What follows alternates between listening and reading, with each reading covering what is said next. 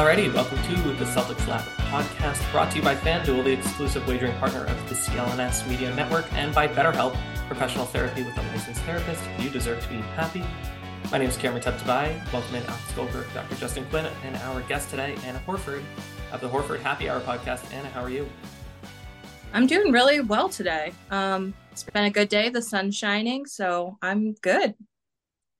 Yeah, I have, like I said, the opposite experience where I technically had a snow day, but there is no snow on the ground. So also doing well.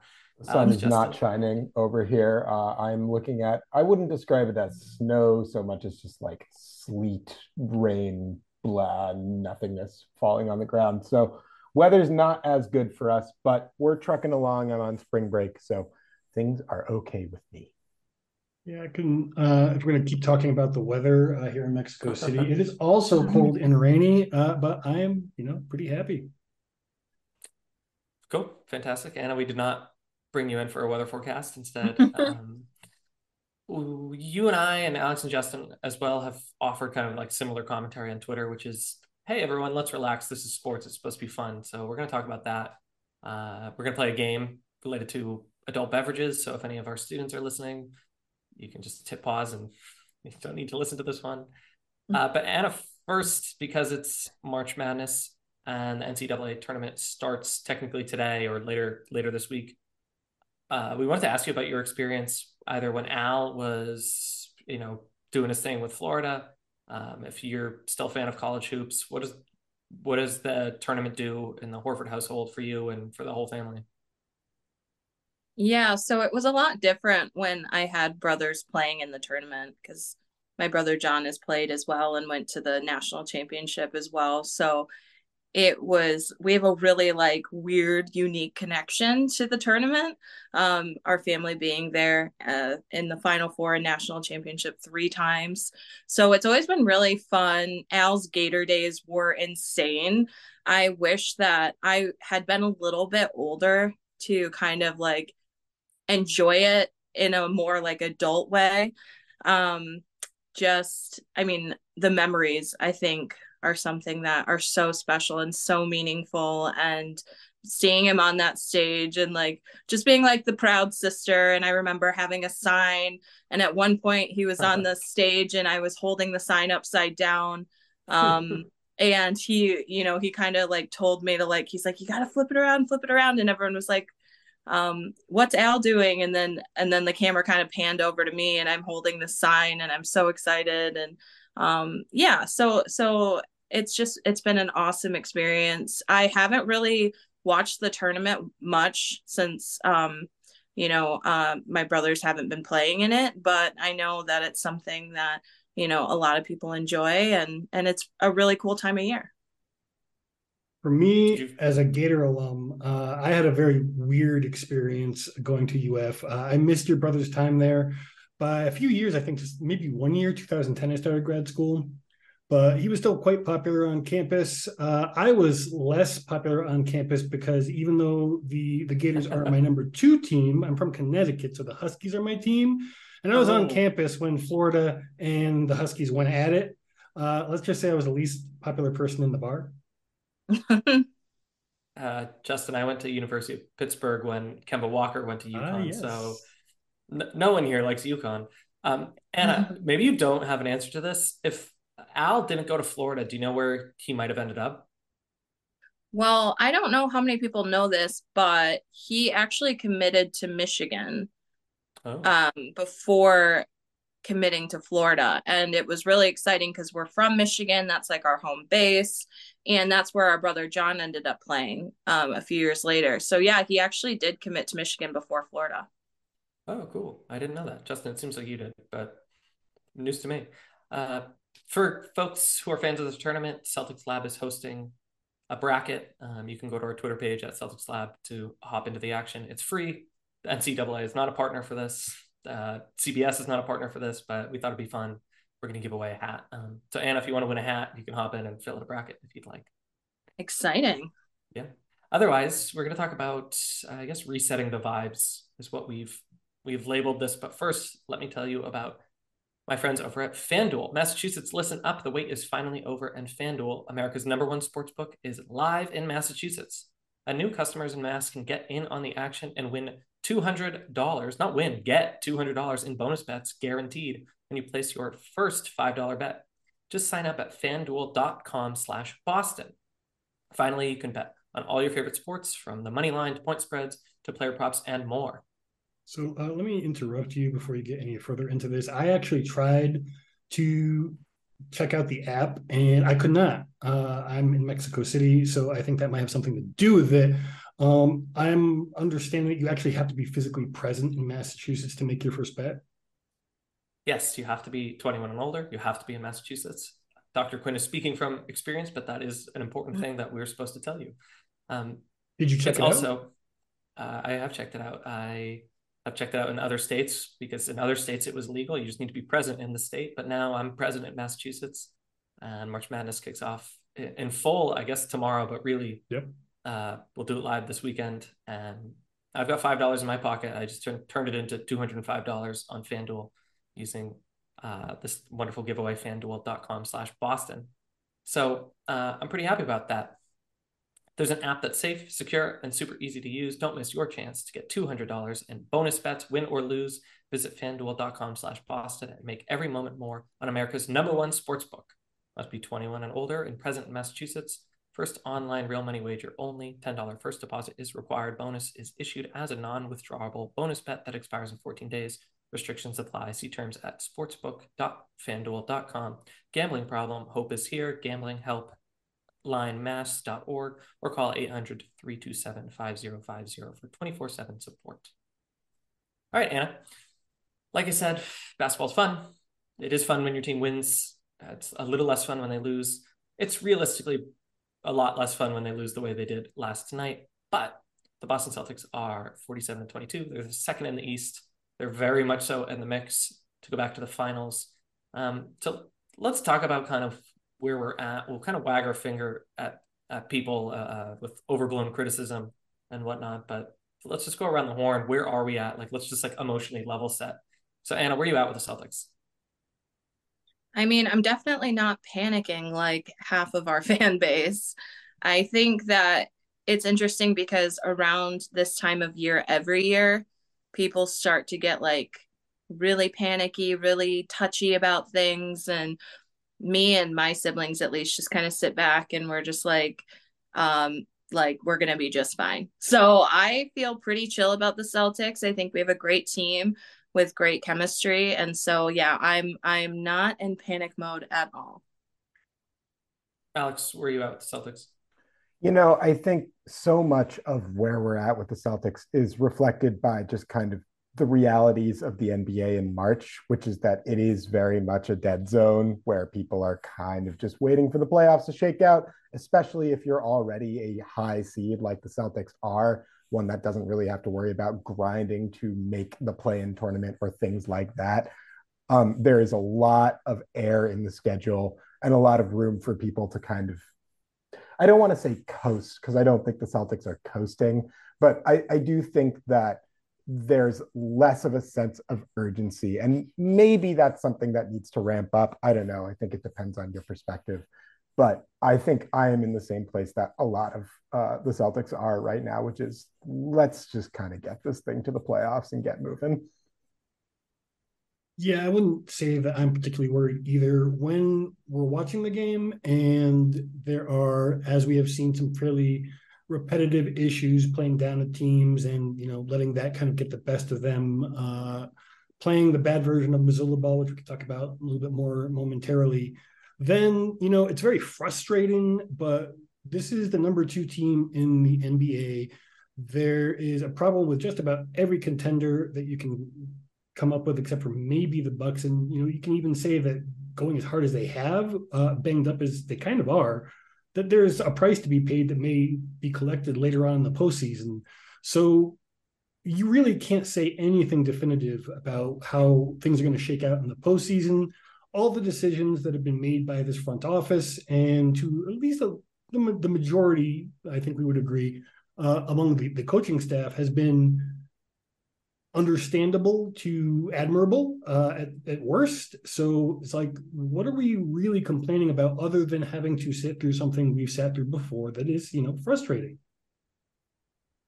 And if I could just jump in really quickly, I think this is not just a problem that is specifically for the Celtics. I think it's a problem that is affecting the league as a whole. And it's something that has been affecting the league as a whole for a while, which is the reality that after the All-Star break and prior to the play-in tournament, there is a long stretch of the season for which many teams kind of don't view those games as particularly important. And I think prioritizing health and kind of gearing up for a deep playoff run is a completely logical and reasonable response to that kind of stretch of doldrums between March and early April, particularly when teams as the Celtics have a lot of players who have already logged really heavy minutes. I think this is less an issue with the Celtics and more an issue with just kind of the general structure of the league and the schedule.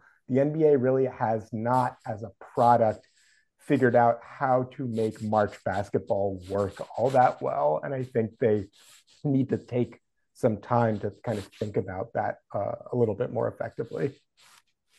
It also has it that I've said this before, like it's okay if the Celtics aren't great, as in they're not on like a 68 win pace. It's okay that they're flawed.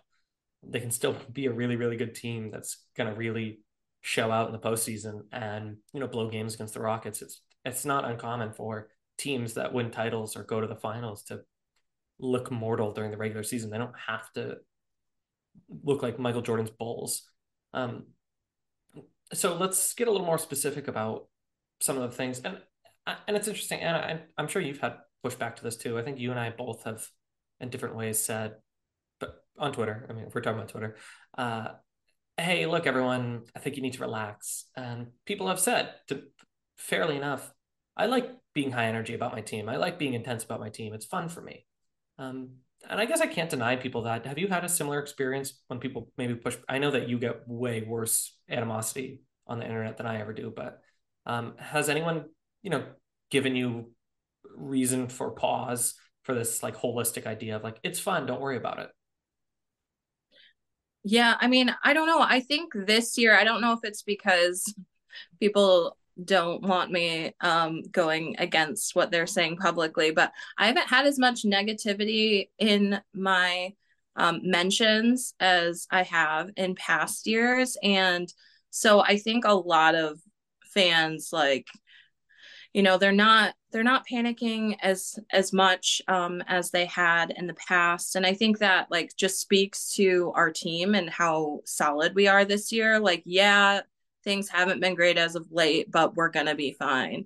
So yeah, I mean, and I don't like that approach. I think the negativity is draining. It's not what our guys need to see. The few guys that are on social media, like that's the last thing they need to see is their own fan base like just trashing them. Like I can't stand that, and I would never do it. But to each their own, I guess. If they want to be miserable, they can be miserable. I don't think that there's much point in being overly critical of this team to the point where, as I was saying earlier, like all the decisions that have been made to make the team what it is now were all very good decisions, to at least understandable decisions based on the parameters of what was available. Like, yeah, they didn't go out and get Jacob Pirtle, but did they really have the tools to get what was being asked for in that particular instance? Or if you don't like how Joe Mazzulla is coaching the team, which if you don't, I don't think you're really looking at the important stuff that's actually, mattering this season. But let's just say you think that he's not the man for the job. What are they going to do about that now? Who are they going to get? Like, what are reasonable things that can be done to change what the team is doing, which, by the way, is still very good, other than, again, these really annoying hiccups. Yeah, that's a good point too. I don't know. I just feel like I see a lot of commentary around let's fire Missoula or bench Smart or Jaylen Brown's going to go join the Orlando Magic. Benching Smart is a perfectly acceptable discussion point. It might rumple some feathers, but I mean, why can't we discuss that? It's not being overly negative. I think it's the fire Missoula people that I'm talking about. Yeah, that's ridiculous. Yeah.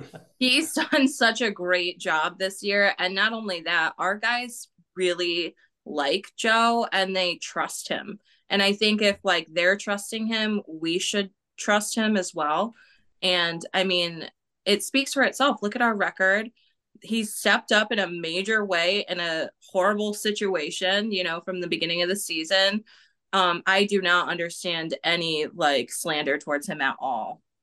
And to that point, it's a combination of what all of you have said. Regardless of whether you're slandering Joe Mazzulla or not, the record is clear. He's going to be the Celtics coach, and he's going to be the Celtics coach for the foreseeable future. They just gave him a huge extension, and Jason Tatum, the franchise guy, the number one most important dude in the room that you have to get buy-in from, gave his stamp of approval for Joe Mazzulla before the season even started. Like, regardless of what you think of Joe, and I think, I am one of the most aggressive Mazzulla defenders online at this point.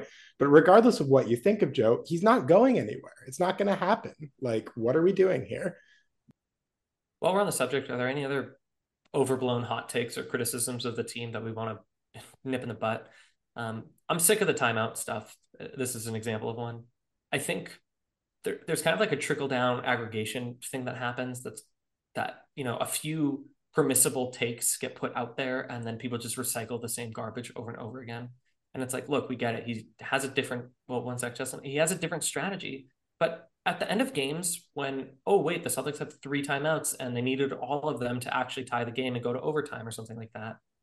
Hey, maybe there's proof in that pudding. And maybe like sometimes you have to pay the piper. So sometimes the timeout thing might be frustrating, but I don't know, in the same way that like, oh, Tatum's only 19 shtick got really tired really fast. Mazzulla doesn't use his timeouts. We get it. We've all heard it. We can move on. And he does use them now. It's not even a valid criticism anymore. Like, sometimes he botches one, but like all new coaches do, and sometimes even very experienced coaches do. It's not that big of a deal. The 3-pointers, like, yes, we get it. There's like, he's being a math nerd, blah, blah, blah, blah. Like, no, he's not. He's being a very good coach. It's produced very good results. And when people criticize the too many 3-pointers thing, they don't mean too many 3-pointers in the game. They mean too many 3-pointers in the context of they aren't going in right now. Let's get a couple other baskets easily and then keep shooting threes, because that's a good shot when they're open. Yeah, and the other one that kind of jumps out to me is so lately Marcus Smart has had a little bit of a bad stretch, and we kind of briefly addressed this. He's had a couple of tough games. I don't think there's any doubting that, and I think if you ask Marcus himself, he would say that. But at the same time, the idea that we are suddenly going to like send Marcus Smart, the reigning defensive player of the year, to the bench, and suddenly that will open everything up and change the Celtics offense and make everything work better is ludicrous. Malcolm Brogdon is having a great season as a 6th man. That is what he signed up for. That is his primary purpose there. Derek White and Robert Williams have been doing a nice job shuffling in and out of the starting lineup. Both of them are ready to go in whatever role they need. Marcus is still the captain. He is still the heart and soul of the team. If you ask me today, like, who are the starting point guards I want in a ride or die playoff series, I'm still going to answer Marcus at the very top of that list. The playoffs have shown us over and over again, this guy shows up when it matters in huge ways. And if he's having a couple of bad games in regular season in March, I don't think that is cause for putting him on the bench. We've seen over and over again that he delivers in big moments. He's just having a bad stretch. It happens, folks. Let's move on. Anna, any narratives that you disagree with that you want to shut down? I mean, just the distrust and Smart and Joe. I think those have been 2 big ones as of late. And yeah, Marcus is clutch, and he is going to come through for this team. And I mean, look what we did last season. And for us, I think the important thing is getting these bumps out of the way now. We're learning, we're adapting. Like, there's not much more you can ask for. I'd rather them do it now than, in the playoffs or in the finals. So yeah, I mean, I think people just need to stick by our guys. We're going to be just fine. All right. Well, we didn't set this up, but that's a really good segue to actually an ad break. So let's pause the action. I want to talk about our new sponsor here at the Celtics Lab podcast, BetterHelp. So I'm a teacher, so I see people, change a lot in their teen years, but I think we have a misconception that once you, go to college that you're set in your ways, and that's just that couldn't be further from the truth. Every few years, your brain changes a lot and your circumstances change a lot too. I mean, life can get hard. You start a new job, start a new relationship, you leave a job, you leave a relationship. And when these changes occur, sometimes we're expected, or we think we're expected, to handle them on our own. And BetterHelp is a service that provides easy and accessible therapy that can support people like that. I've been re-watching The Sopranos, and it's just so interesting to see how they set up therapy, because that's not what therapy looks like. Maybe it was in the 90s, but it's not anymore. It's way less intense, and it's way more convenient. It's way more calm. It's way, I think, more personal with respect to The Sopranos. And I think BetterHelp is a really great service for that. So if you're thinking of starting therapy, you should consider giving BetterHelp a try. It's all online. It's made to be convenient and flexible and to suit any schedule. You start with a questionnaire to get matched with a therapist, a licensed therapist, and you can switch if you need to with no additional charge. BetterHelp connects you with a licensed therapist who can take you on that journey of self-discovery wherever you are, and discover your full potential with BetterHelp.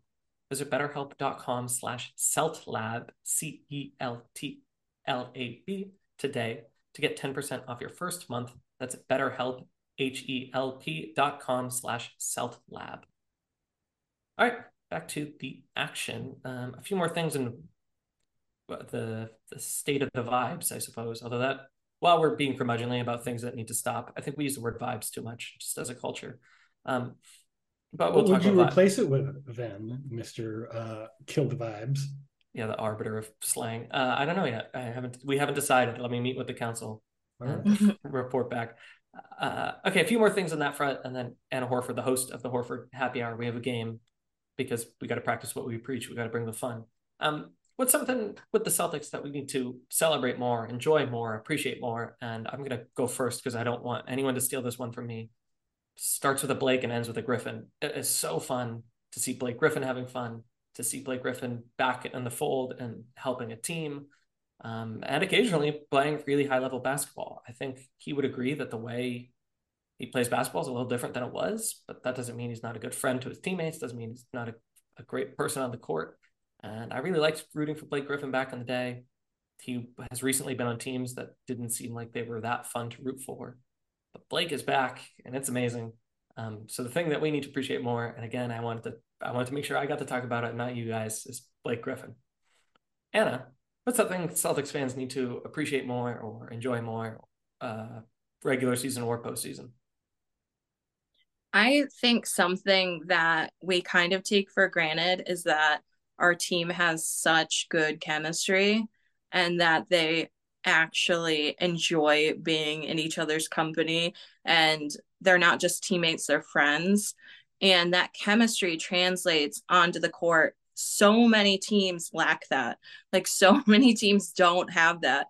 These guys are like ride or dies for each other, and that is, that's what makes a championship team, is a team with really great chemistry that, they actually like each other and they're always looking out for one another. So I think that, yeah, the fact that our guys, and especially like with Blake coming in and even, Muscala being here, like, our guys, like, they're all fitting in so well. And I think the Celtics environment and atmosphere is something that is so easy for people to gel into. And I think Blake has even said that in a couple of interviews. And so, yeah, you can't take that for granted, that it's so important in regards to success. Alex and Justin? I'm happy to go next. I think, speaking on just an individual level, a guy who maybe is not talked about as much as he should be, that has been having just an outstanding season. I know Jason Tatum is going to get the MVP hype. I know Malcolm Brogdon is getting the Sixth Man of the Year hype. But folks, Jaylen Brown is having far and away the best season of his career, and he needs some flowers for it. 27 points per game, career high rebounds, nearly a career high assists, shooting percentage is better than it ever has been. And defensively, he's turned a corner in a way that I think has been really impressive to watch. I know that the Celtics lost in a disappointing fashion to a pretty bad Houston team last night. Jaylen was outstanding throughout the entire game. And I think that in general, his play needs to be a little bit more respected. And I think people need to start talking about him now as a locked in top 15 guy. He has been that good. And I think it's time that we give Jalen his flowers. Agreed. I don't have that much more to add in terms of things that we really want to appreciate more, but let's just appreciate the institutional culture of the Celtics as a whole, because not only do we get, the, shall we say, Hall of Famers who are regularly stepping in to impart their wisdom to try to help this team that is trying to climb that mountain for its first championship, that a lot of teams don't have any championship alumni to help them up that mountain, right? Never mind willingness to participate in such things. But if you went back to media day, right, and you were told that at this point in the season that, after a short losing streak, that the Boston Celtics had the second best record in the entire NBA and looked poised to compete for a title, with the way things were looking on that day, I think you'd be ecstatic to be in the position that Celtics fans are in right now. So while we can be critical on a game-to-game thing, and I keep hammering at this point, I think it's really important just to be thankful that this team was ever even able to be in this position in the first place. I would also be remiss if we didn't mention specifically with regard to our guest that Al Horford is also having another vintage career season and has been excellent and stepped up and done everything that the Celtics have asked him to do all year. He is now, I believe, the second best shooter by percentage from three in the NBA. That is crazy to think that Al Horford is that guy now, has fully transitioned his game into being just a sniper from deep. Defensively, he's been the linchpin of everything that the Celtics have been trying to do, especially with Robert Williams missing time. Horford has been essential, and he's stepped up in a really major way. He's been there for basically every game that he isn't resting. He's consistently been, protecting the rim, doing his thing, calling out sets, making sure everybody is on the same page. He doesn't have to put up monster stats for the Celtics to win, but when he does, it's virtually guaranteed that they're going to hat tip Al Horford in another vintage season from the big fella. All right, and if our positivity didn't do it for you, here's some negativity to maybe mellow people out. Because the grass ain't always greener. Denver has lost 3 in a row. Jokic is looking good, but maybe that team doesn't have that much depth. Memphis has had a lot of injuries, and that's all I'm going to say about that. Phoenix has also had a lot of injuries, and maybe the locker room isn't as close-knit as other people would hope. Golden State can't win on the road, and health is consistently a concern for them. Sacramento does not play defense. The Clippers, who knows? The Sixers and the Cavs are cute stories, but they're not deep enough. Let's be serious. And Milwaukee's Milwaukee. So I don't really have anything bad to say about Milwaukee right now. I'm not going to tolerate any Kings slander on this podcast. They've been outstanding. Defense or not, they're a really, really good basketball team. But the defense. Yeah, but the defense. Yeah, the whole point here is, hey, Celtics fans, if you want to be negative, spread the love. Okay, anything else we're looking forward to this season? Awards that might be won? Anything positive before we play our little game? Like, for example... Can I just say something? One thing that's like really bugged me regarding Al is that every year he's made it to the playoffs. He showed up. He's been in the league for 16 years. And every year people are like, oh my God, Al Horford showed up. And it's like, he has been doing this for almost 2 decades. Like, can we stop acting surprised?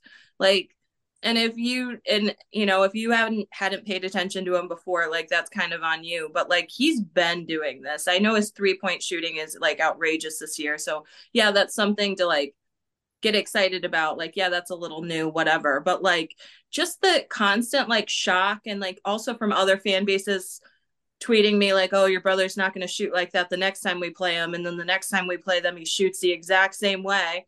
Leave him open. That's fine. Go for it. I'm sick of that. I'm so sick of that shit. Like, just cut it out. I'm over it. I remember I think it was December or January, he was not putting up the numbers he's putting up now. And he does that every year, pretty much. And you commented on that. I don't think people were taking you seriously, but I mean, look at the results now. Yep.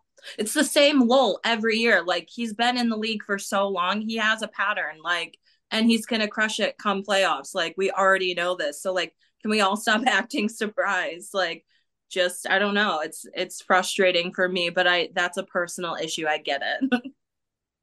I mean, as well you might. That seems like that was pretty fair. All right, Anna, not only are you Al Horford's brother, but you also host the Horford Happy Brother. Hour. Sister. Not only is Al Horford your brother, sorry. I I think was looking no, at my notes for the next section. no, it's okay. I forgive you. Thank you. We can edit that out. I would just, At least you didn't say it was his wife. Oh my God. Yeah. I'm Yeah. sure, I'm sure. How is married life going for you? Married life is great. I'm super lucky. I have a husband who is my best friend, and it's just I don't know. I mean, if I wish everyone could experience like marriage like this. It's Oh, easy. I love it. And the whole family loves him, which is great. And I feel like genuinely so lucky. So yeah, it's been fucking awesome. oh, I Sorry, I love that. No, it's That's okay. We're past, I think warranted. we're past that point on YouTube. All right, so we wanted to lead by example. We wanted to do something fun. So we're going to do something silly, maybe quite interesting, but fun because basketball is fun, sports are fun, et cetera, et cetera. And again, if you're one of our students, you can turn this off right now because you don't need to have this information for another 4 or 5 years. We're going to take the members of the Boston Celtics and we're going to pair them to different drinks. Or if we leave a drink quite literally on the shelf, we can also fold that in. I'll kind of change. Feel free to go long, feel free to go short. But let's start with Jason Tatum. Anna Horford, what kind of drink would Jason Tatum be? Okay, so I've thought about this before, just in regards to all of our guys. I think Jason would be either a sex on the beach or like one of those like giant fishbowl drinks that you get at the bar when you're 21. He's bringing the vibes, ready to go, super solid. I love that. I have whiskey sour in my drink or something colorful. I mean, in my drink, in my notes, or something colorful. Because he's still on the younger side, but he likes flair, he likes fun. Alex or Justin, anything for Taco J? I think that's a pretty good one. I think the only if there's like a specific St. Louis cocktail, I'm not sure that there is, but Couldn't tell you. something of that nature. But yeah, I'd have to ask some friends about that one. But yeah, I think that's pretty good. Maybe a cocktail with a slice of Provel cheese cut onto the edge of the cup. Gross. Oh, can you cut Provel cheese? It seems kind of amorphous, but anyway. That's gross. I like the Sex on the Beach a lot better. Alrighty, I'll rotate. Dr. Quinn, you get to go first. What drink is Jaylen Brown? Jaylen Brown. Oof. We have a list of drinks in our notes if anyone needs I feel like it needs to be something that is both refined but pretty intense. So I'm going to go with cognac. Oh, lovely. Anna, you got one for Jaylen? I'm gonna go with a dark and stormy because Ooh. I could just picture him sitting in like a dark bar or like a jazz club just sipping on one. And Alex? You know, I feel like Jaylen has a little bit of spice. Maybe something with like some mezcal, a little smokiness to it, like a mezcal with kind of like lime and like curacao or something like that. I don't know. Yeah, first of all, I bet he's not a standard issue cocktail. I bet he's something that has been invented only for him. Mhm. Dr. Quinn, I went with just a shot of bourbon because straightforward, strong, refined. Yep. And they drink bourbon in the South. He's from Atlanta, so that's what I went with. But this mezcal cocktail that you're inventing for him, I like. Jason Tatum, I mean, man, I'm all over the place. Marcus Smart is a Jaeger bomb. I think we can all agree. I'm happy to be wrong about that, but that felt correct. Anna, you got any thoughts on that? I immediately thought espresso martini because he's got like that energy. He's smooth, he'll always come through for you. So yeah, espresso martini. similar vein, but I think Marcus has got kind of a workman style to his game, and I think his drink deserves to be a kind of workman style beverage. So I went vodka Red Bull. Dr. Quinn? I'm not really sure. Maybe something more like refined, but also mysterious in a Sazerac. Oh, I like that. And down the road from Dallas, where he grew up. Or he could be like a Colt 45, just like you worked and now you're having a drink kind of Steel drink. Reserve. Yeah, Schlitz. Anna, I'll go to you first for Al. What drink would Al Horford be? He is absolutely a full-bodied old world red, like just Yeah. as no liquor involved, just straight up and just classic. Yeah. For a second, I thought you were going to say he was absolute, and I was so shocked that was your No, answer. yeah, full-bodied red. I have a nice glass of scotch. What do you think about that? Yeah, I think that's legit. That's legit too. I went the same way. Just a nice, like maybe like a, I don't know, like a Montepulciano, just like some sort of old Italian wine that has a nice vintage to it. Alex Goldberg, that pronunciation was extraordinary. Where did that come from? I'm a little bit of a wine snob. Whatever, it's fine. Nice. Yeah, I think I would go with something. See, I was thinking something, aged, but better when it's aged. So I was going to go with Mezcal, but I'll be more specific since you already kind of took that from me with an Espadín. And I know you know how to pronounce that. So, Yes, Alex, we all what drink. about Rob Williams? I think the answer to me is pretty clear for Robert Williams. That man is Colt 45 malt liquor for sure. I have two dumb answers. I went with something top shelf because he could reach it, or a Long Island iced tea. Anna, anything for Rob? I would probably say Hennessy, like a glass of Hennessy. I will never forget one time we went out with the Celtics and we went to a club, and it was back when Terry Rozier was on the team. Oh and my God. He ordered Hennessy, but it was just warm Hennessy in bottles out of like plastic cups, and I threw up later. I did. Yeah, I don't like that. Yeah. I don't like that. Dr. Quinn, anything on Rob? Jaeger bomb. Yeah, something with Gonna kick your caffeine ass. probably makes sense. Yeah. It's something that's gonna make you feel awful in the morning. Derek White, I really struggled with. Does anyone have a Derek White one? I had one, but I think I'm going to save it for a different player because I think it fits a little bit better. Rum, because it's smooth. You like the taste as it goes down, and it's a great drink for the right kind of vibes that you want for the postseason, which will hopefully feature lots of Derek White. It might actually be, you might actually be onto something there, JQ. Maybe it's just something as simple as a rum and Coke, delicious, effective, gets the job done, does everything you need it to do and more. Yep. I'm a fan of the rum and Coke. Maybe it's just that. All right. Yeah, I can take it. Malcolm Brogdon. Let's talk about Malcolm Brogdon. Yeah. I went with this. This is wrong because I don't like this drink, but I think as the analogy it works. I went with like a nice buttery Chardonnay. Just easy, relaxed, something almost like for dessert that isn't always the star of the show, but if that is your persuasion, can bring you great joy. I don't particularly like a buttery Chardonnay, but I get where it exists in the drinking zeitgeist. Anna, what about you for Malcolm?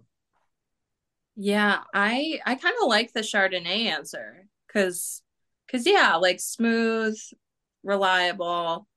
Yeah, I would probably, I'm gonna steal yours and just say the same thing. Do you like a buttery Chardonnay? I love a buttery Chardonnay. There's actually called butter.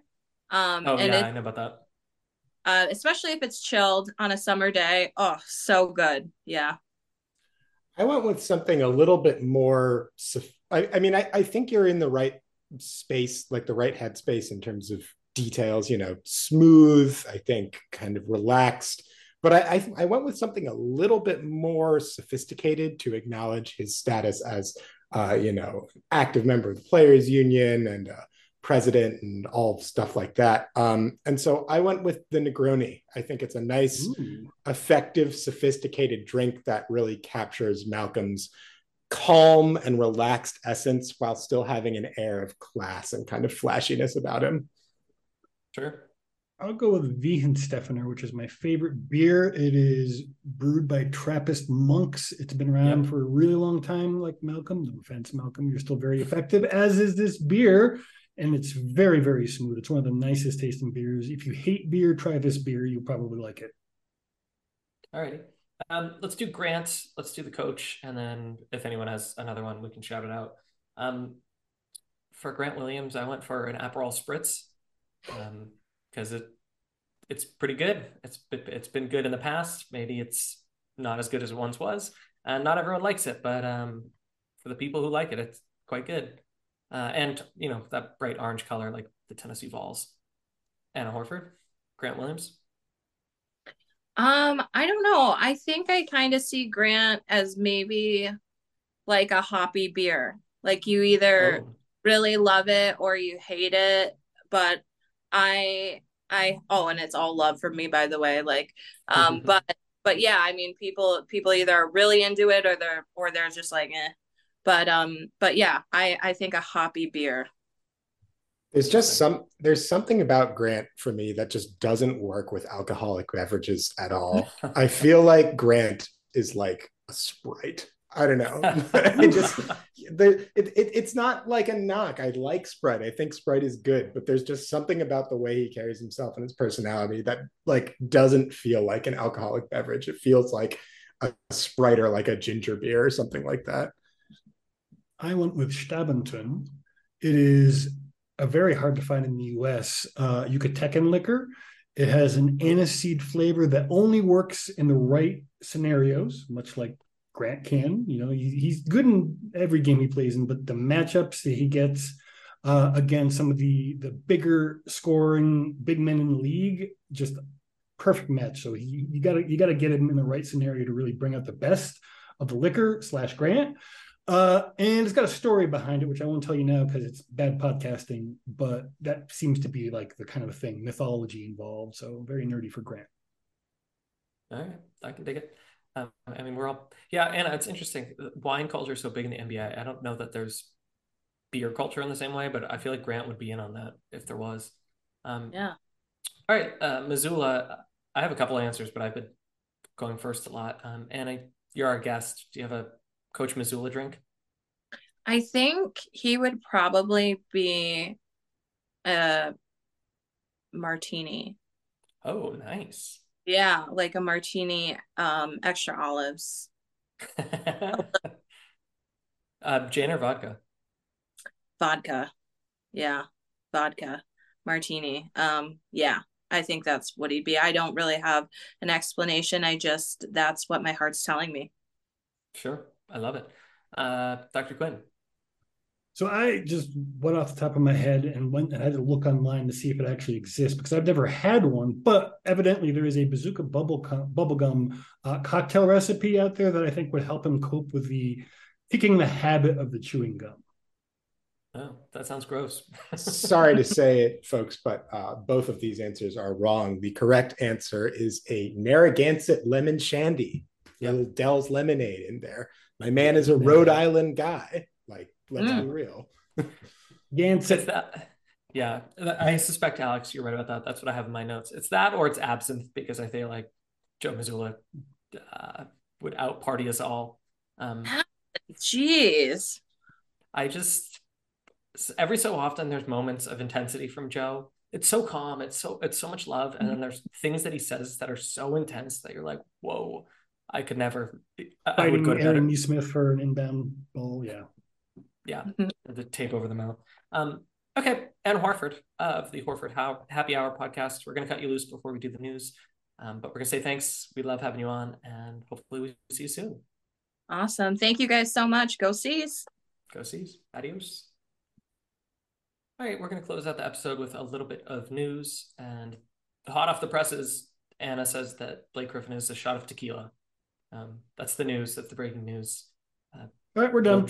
A new, yeah. Thanks again, Anna, from the Horford Happy Hour podcast, and from one of our more frequent guests at this point. Yeah. Anyways, we'll talk about we talk about what has happened recently, but we can get a little more specific. And there's some news, but we buried the lead because it happened last night. But the Celtics played the Rockets, not very close, and then very close, and then they didn't win the game after an okay win against Atlanta, and they're going to be on the road for a little bit longer. Any thoughts about specifically that Rockets game or just this stretch? Yeah, that was bad Mazzola ball. What we saw was bad Mazzola ball. It's not even Mazzola ball. It's just bad basketball. And people who are freaking out about that, yes, there is a plan. Convince the Celtics they need to not attack the paint and guard the perimeter by junking it up with long athletic arms, and you have a successful formula for beating the Celtics when they don't care. Whether they care or not in the postseason will, go a long way to determining how far they go. I'm assuming they're going to care. So, I am not especially worried, as disgusting as that game was. I watched the highlights afterwards. I did not watch the game itself, but even in watching the highlights, the thing that stood out to me about that game is that for all of the great players that have been added to this roster in Al Horford and Malcolm Brogdon and Derek White, for all of the work that Jalen has done to make himself into this great player, the team still is going to go as far as Jason Tatum is going to take them. And last night, though the box score might tell a different story, Jason Tatum did not have a good game. He was disengaged on defense, regularly allowing easy layups and cuts that, frankly, he should not be allowing at this point in his career. And he was shooting, but he was not shooting efficiently, and he was not using his offense and the threat of his offense to create for others. And if Jason Tatum has an inefficient game in which he doesn't play defense, it's going to be really hard for this team to win. That's just kind of the long and short of it. You can do as much yelling about the coaching or the supporting cast or the bench, which also was not great. But at the end of the day, the team goes as Tatum goes. It's how it's been basically the whole time since he's established himself as the clear 1A franchise player for this team. If he's inefficient and he's not defending, it's going to be really hard for them to win. Yeah, and that's kind of the secret sauce to Mazzola ball is we're going to take threes. We're going to take as many threes as they give us, so long as they're reasonably good looks. And whether or not the shooting connects, when we hustle, when we rebound, when we make the right plays in the margins, everything else works together. Everything else works fine. And last night was an incident where they didn't shoot well from three. And what did I say? Mazzola? Mazzola. Sorry, I'm just giving him a hard time for Joe Mazzola. I feel like it sounds even more like Montana when I say it like that. Joe Mazzola. Okay, I'll just call him Joe. Anyways, Joe Ball. It's predicated on taking threes, hopefully hitting them, but then doing all the dirty things correctly. And Alex, to your point, if you're not going to defend, if you're not going to crash the glass particularly well, the math that is Joe Ball falls apart. And so that was an example of all of the bad things about the system coming to a head in a perfect storm. And for what it's worth, the Rockets are in disarray, but they are long, they are rangy, and they're going to get up for the best team in the league or one of the best teams in the league. So it's not great that they lost this game, but it's not unprecedented that a title contender goes into the spring a little distracted and a team gets the better of them. Also, it's very clear that he's very aware, as we would expect, of these things going wrong. He doesn't seem to like trashing a la Ime Udoka, his players in public. That's just not a thing he does. So even if we're used to it now, don't expect it. And he said, if you don't have the four factors under control, I'm paraphrasing, but if you don't have the four factors, then you're not going to win many basketball games, which is basically saying if you don't do the other stuff that you were just talking about, Cam, you're not going to win games. It doesn't matter what system you're using. If you don't rebound, if you don't turn the ball over, etc., then you're going to lose. Yep. And to that point, just really quickly, The reality of the NBA in 2023 is that every team can beat you if things stack up the right way. The Houston Rockets are the worst team in the NBA, and they still have guys that can hurt you. They still have Jalen Green. They still have Jabari Smith. Every team in the NBA has talent on their roster, and if you don't respect the game and if you don't play the right way, you are capable of losing to anyone on any given night. That's just the reality of the league. So, I think more than anything, this is not an indication of some systemic flaw for Boston. It's an indication that they're not currently bringing playoff level effort. And, that's probably accurate. But I think that we all think that they are capable of doing that. It's just if you dog it against the Rockets, you're going to lose because the Rockets have talent. We have two bits of news to talk about, and then we'll close talking about the seeding. Marcus Smart was fined $25,000 after his little scrap with Trae Young Saturday night in what was a win for the Celtics. Trae Young's foot connected with Marcus's Smart's, and Smart didn't like that, and he told Trae he didn't like that, and then they were both on the ground, and then Smart was ejected, and then he was out 25 large. So what do we think about all of that? He's not playing healthy, and he is doing stuff he used to do earlier in his career when he was limited physically. So it seems like he just likes to junk stuff up when he can't do what he would like his body to do. I don't expect that to continue, and hopefully it won't. I agree with Alex earlier in the pod saying that I think we can talk about the idea of, say, benching Marcus, but I don't think that's the key. Just play him less on nights where he plays, pull him out a little early and put someone else in a little early. But you can't, at this juncture, radically restructure how the team plays and expect it to go well. And if he needs a game, he needs a game. Like, I think everybody thinks that, for the most part, the biggest thing for the Celtics heading into the postseason is they need to be healthy to have a shot at winning the title. Now, obviously, if Philly is creeping up on you for the 2 seed, that's probably something you're going to want to address. You want to have your best guys out there. But Brogdon and White have shown that they can win with this team in his stead. If Marcus needs a night off to get back to being fully healthy so that he can play his best basketball, then the Celtics should be okay giving it to him. A few weeks ago, it was popular to talk about Trae Young being traded this summer, and I think we can revisit that. I think it's possible. He's not joining the Boston Celtics. Whoever made those jersey edits, I'm sure you worked really hard on those. They looked great. You can go ahead and delete that file off your computer because you will not be needing defense. Those. No offense. It's not a good fit. Not the type of player that Brad Stevens has typically gone for in the past. Oh, I disagree. He's gone for undersized point guards who can't play defense often. I don't know that would be... Danny Ainge has gone for that. I am not sure that Brad Stevens has gone for that. I'm not sure Cameron's going for it either. Okay, anyways, Damon Stoudemire, who was an assistant brought in under the Udoka regime, is now leaving. He's going to coach Georgia Tech, and the Celtics won't replace him this season. Should they bring in another assistant? Any names if they should? It's funny you say that. Funny you say that. It's funny this happened. The other day, Emily was like, "Who is that man?" And I was like, "Oh, that's Damon Stoudemire." And she was like, "Is he bummed that he didn't get the head coach job?" And I said, maybe he is, but I don't know. Seems fine. And now it's a non-issue because he coaches Georgia Tech. Yeah, I think it's not a minor issue. They need to bring somebody in. I don't know if they're going to be able to find someone and get them to agree to sign on now, but I am a little concerned that the body of knowledge on the coaching side of the equation has gotten significantly thinner heading into the postseason. Alex, sorry, didn't mean to cut you off.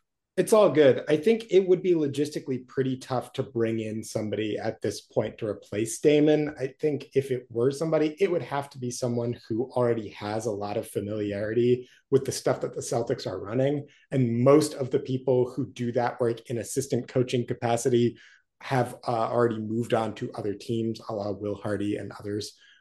If there is one former player who could potentially come back and be a coach with a little bit of experience, I do think I know where you're going with this. They might want to Let's all say it on 3. Ready? All right. 1, 2, Three. Evan Turner. I do think it wouldn't be crazy to bring Evan Turner in, give him a call, and see if he's doing anything. Obviously, Evan Turner seems like he's enjoying his life a good deal right now and might not want to take on the stress of being an NBA assistant coach. But if we're looking for people who could step in and be an immediate replacement for Damon Stoudemire, Evan Turner would be the guy that fits the bill. ET phone home. And we could link podcasts, which is ultimately what this is all about. All right, so I think the thesis for this podcast was let's all relax a little bit. There are things to be specific about and worried about and considerate about, but let's try to have some fun. Which is to say, let's close on what maybe is a little bit of a dire note. Where are we at with the seeding situation? The Celtics are slipping behind the Milwaukee Bucks. I think they're 2.5, 3 games behind the Bucks at the time of this recording and a game up on the Sixers. Alex, you teased that, but how important is the 2 or the 1 seed for you? I think the 1 seed is increasingly less important for me than health. I think the 2 seed is and should be considered more important. I don't think it's the case that the Celtics would lose a series to Philly, even if they were the 3 seed. I still feel pretty comfortable in that scenario, but you don't want to roll the dice with a game 7 on the road, especially against Joel Embiid. I do think that the 2 seed and holding on to the 2 seed for me is a higher priority than chasing the 1 seed. And I would definitely like to see them do that. I couldn't agree more. I think at this point, you want to make sure you don't lose the 2 seed. And if you do that, then you will still have a fighting chance at the 1 seed if Milwaukee stumbles late or rests, which they may. Yeah, I kind of hope that it's a non-issue insofar as game 7s don't pop up all that much. If there's a team that's prepared to play a bunch of game 7s, it's a team as deep as the Boston Celtics, but hopefully it's not really an issue and maybe it's just a thing about a pride. And you know what they say, Marcus Smart, take 2 weeks off and we're going to even remove the concerns about seeding so the players don't have to be bothered with that. But we will see. Boston's on the road for quite a bit longer. And so we will hopefully see them. I mean, they're still pretty good road team. Hopefully we see them find success on the road and then they'll be back for the tail end of the regular season. I mean, the regular season ends at the beginning of April. Anyways, I want to remind you that this episode of the Celtics Out podcast is brought to you by FanDuel, the exclusive wagering partner of the CLNS Media Network, and by BetterHelp, professional therapy with a licensed therapist. You deserve to be happy. Please like and subscribe to this podcast if you haven't already. Check out our March Madness hat giveaway bracket challenge, TM, and we will catch you next week. Thanks again to Anna Horford from the Horford Happy Hour podcast. I'm just stalling so Justin has longer work to do on the editing.